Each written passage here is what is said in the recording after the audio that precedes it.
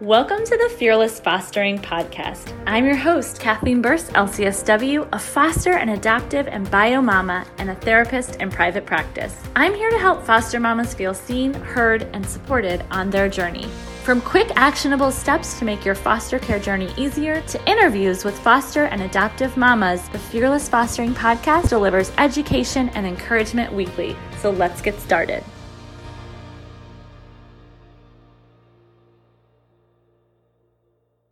Hi friends, I hope that you're doing well. I'm very excited to be coming live today with another amazing foster mama, Amber Reynolds, who many of you probably know. She's going to be joining me in just a moment, and we're going to be chatting about all things foster care, coping, mental health, all the good things. So I will wait for her to join and then we will get started. So I think Amber is here. She just will be joining me in just a minute. Wait for it. Hey! Hi, friend. I'm in my office. How are you? That's what I call my car. Queen. That is the story of my life, literally. The only reason I have this office is because there's never a quiet place in my house, ever. Right. I mean, I also do therapy, but beyond that, I'm like, I can't, if I want to have a quiet conversation, I just have to come out of the house. It just is what it is. I know. Well, how are you doing today? I did the thing that you do in your 30s where I sat on a couch and threw my back out. Oh. Oh, queen. No. Yeah, so I have been doing a ton of heat, and I just did a hydro massage, and so I'm all right. My body, yeah. So I work with teenagers, and they do not understand this kind of injury at all. So I was actually at school today, and I was laying on a heating pad in my real office on the floor.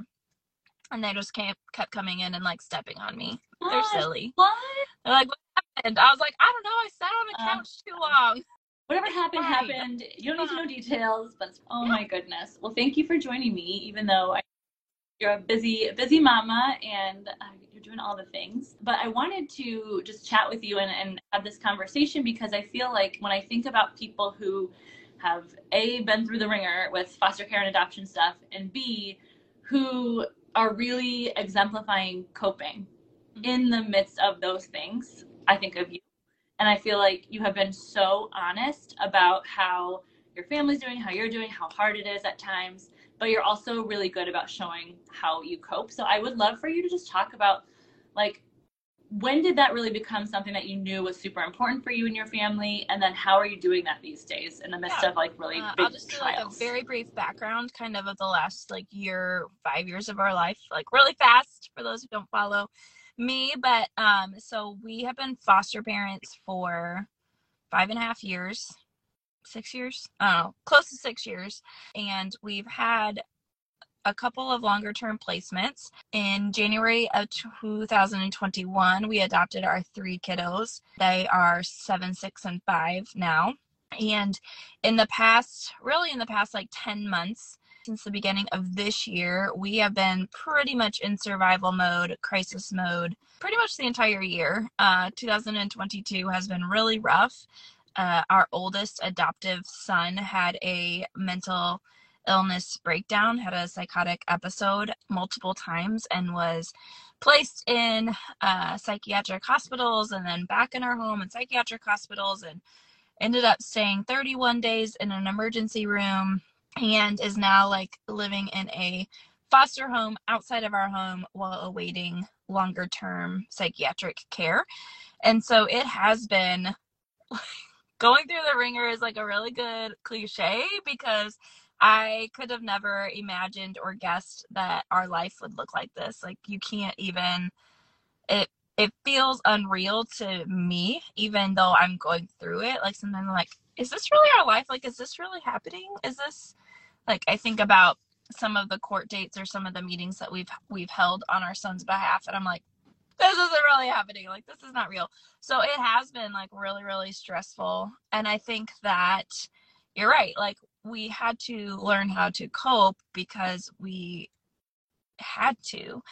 Oftentimes people will ask me, how do you do it? How are you still doing it? How are you still showing up to IEP meetings? And how are you still working full time? And that like I don't know what to, that's just I'm doing what I have to do. I taking a page from Frozen and doing the next right thing. Like that's all that we can do, right? And so when I talk about like coping strategies and coping mechanisms, it looks different a lot of times. Like it looks different day to day, and it looks different whether I am walking my children through that. Like we've had to walk our 5 and 6 year old through a lot of really stressful and horrible, terrible traumas, and we don't have a choice. We don't have a choice but to figure out how to cope, because I don't know anybody that could survive as many months and as many crises, like true crisis, as we have, and not figured out some way to cope without becoming like forming an addiction. Or like I see a lot of times that people run to drugs or alcohol or sex or like whatever it is to kind of just block out what's going on. But that's not where our heart is. Our heart is to continue to advocate for our kids, and so therefore we've had to figure out different ways to cope for our family.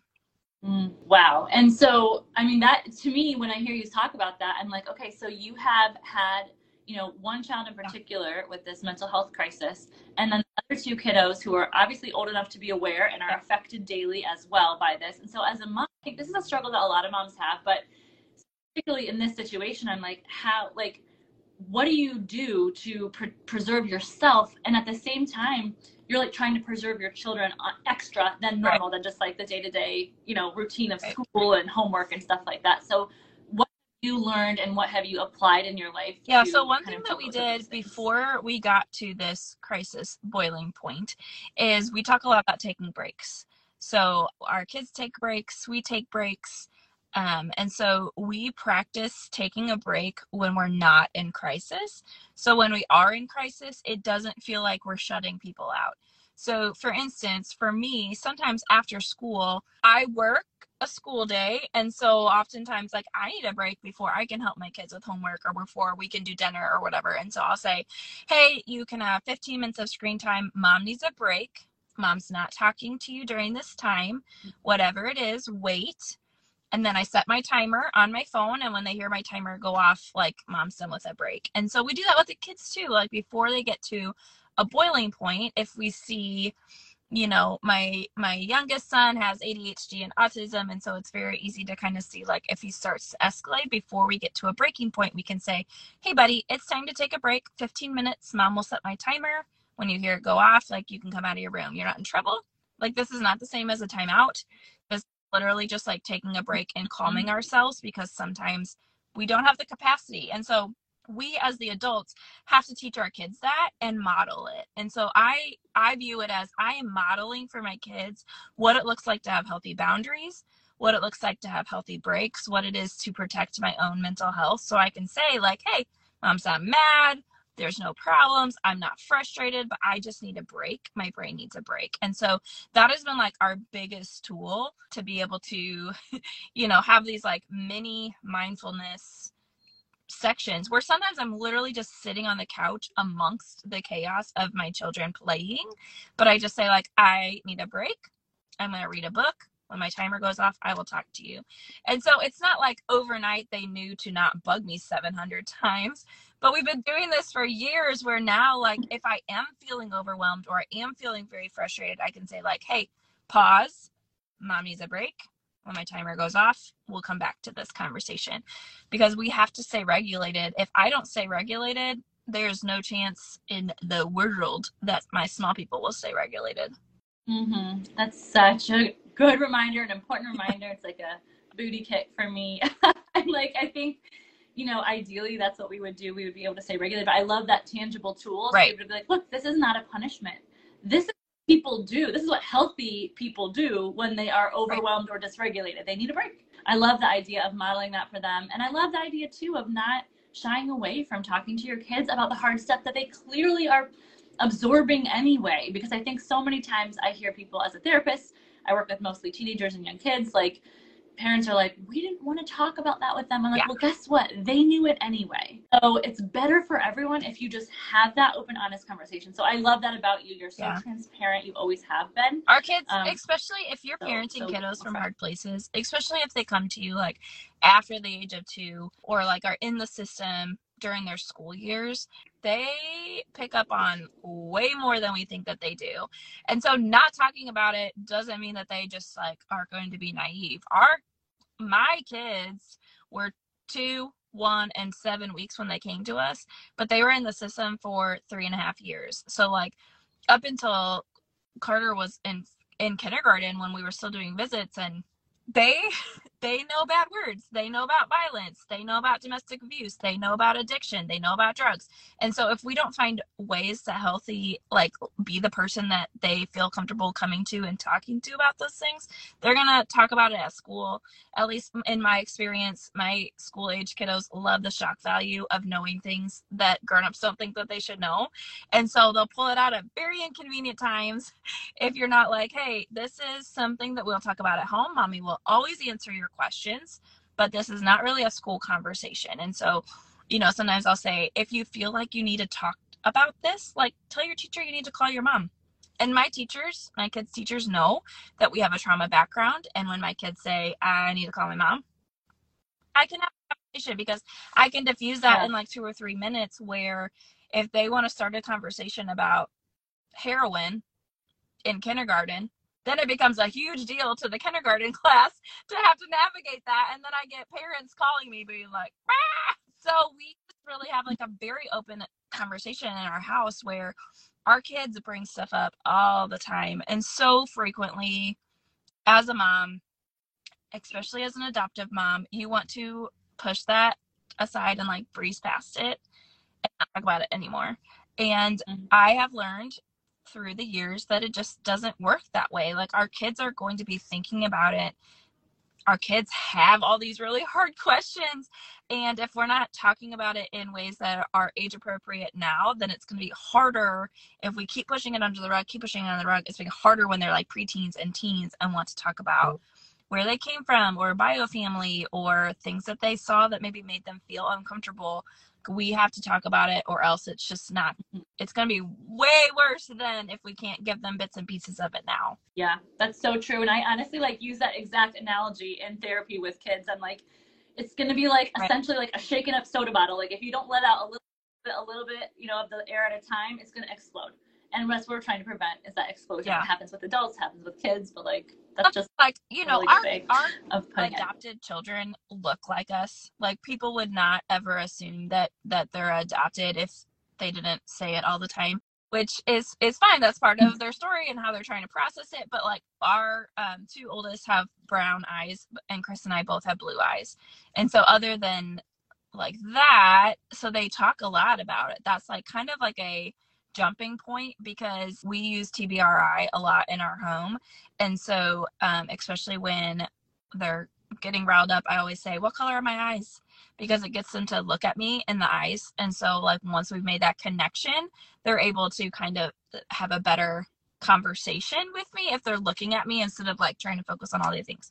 So our big phrase in our house is like, what color are my eyes? They'll look at my eyes and see. And so we have conversations sometimes about like, well, you have blue eyes and daddy has blue eyes and I have brown eyes. I'm like, okay, well, where do we think you got your brown eyes, and how did God create you in that way? And so then we're able to talk about, they call them their visit mom and dad, their biological family, and, how they were created and how they look like them and how they're, so we're able to have these like bite-sized conversations so that it's not a big volcano moment where, sometimes I have people ask me on Instagram, how do you tell your kids they're adopted?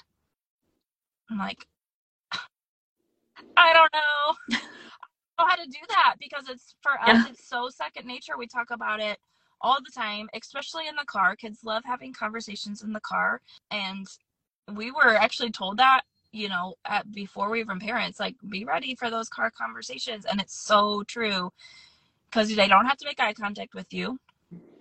And you're strapped in one place, so you cannot escape the questions.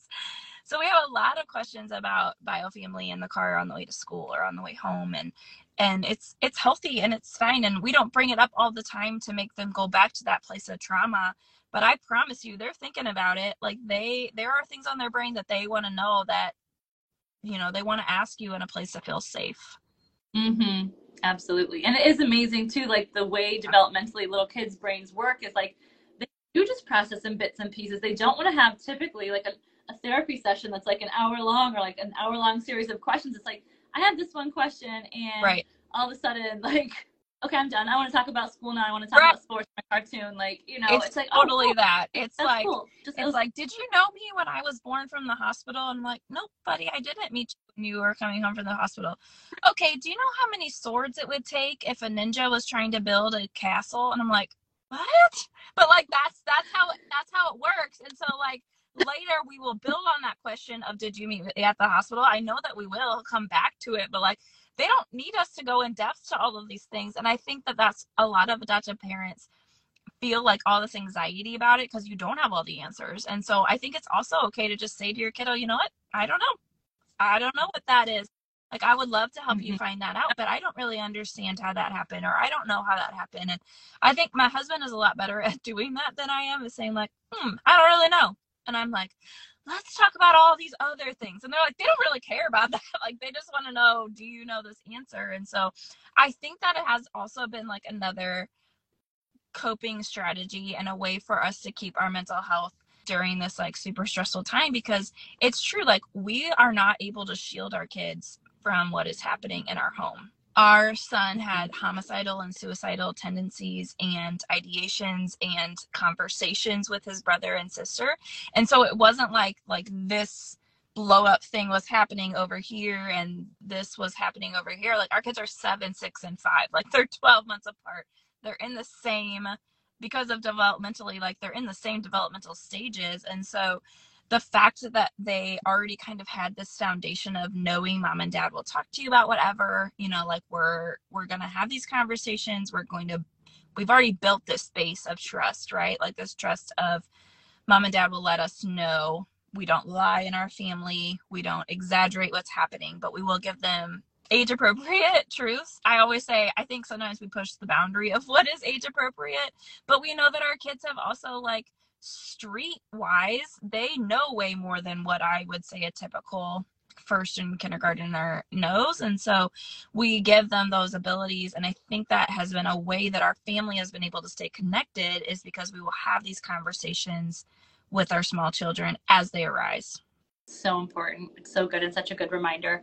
Why don't you tell us, just because I want people to be able to, who aren't following you already, to be able to follow you and your story and your family. And thank you again for all that you share, and your just vulnerability, and you lead with vulnerability is just so powerful and so needed in this world of foster care and adoption.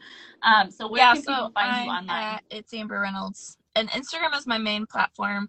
My husband has been telling me I should branch onto TikTok, but it's very scary. I know.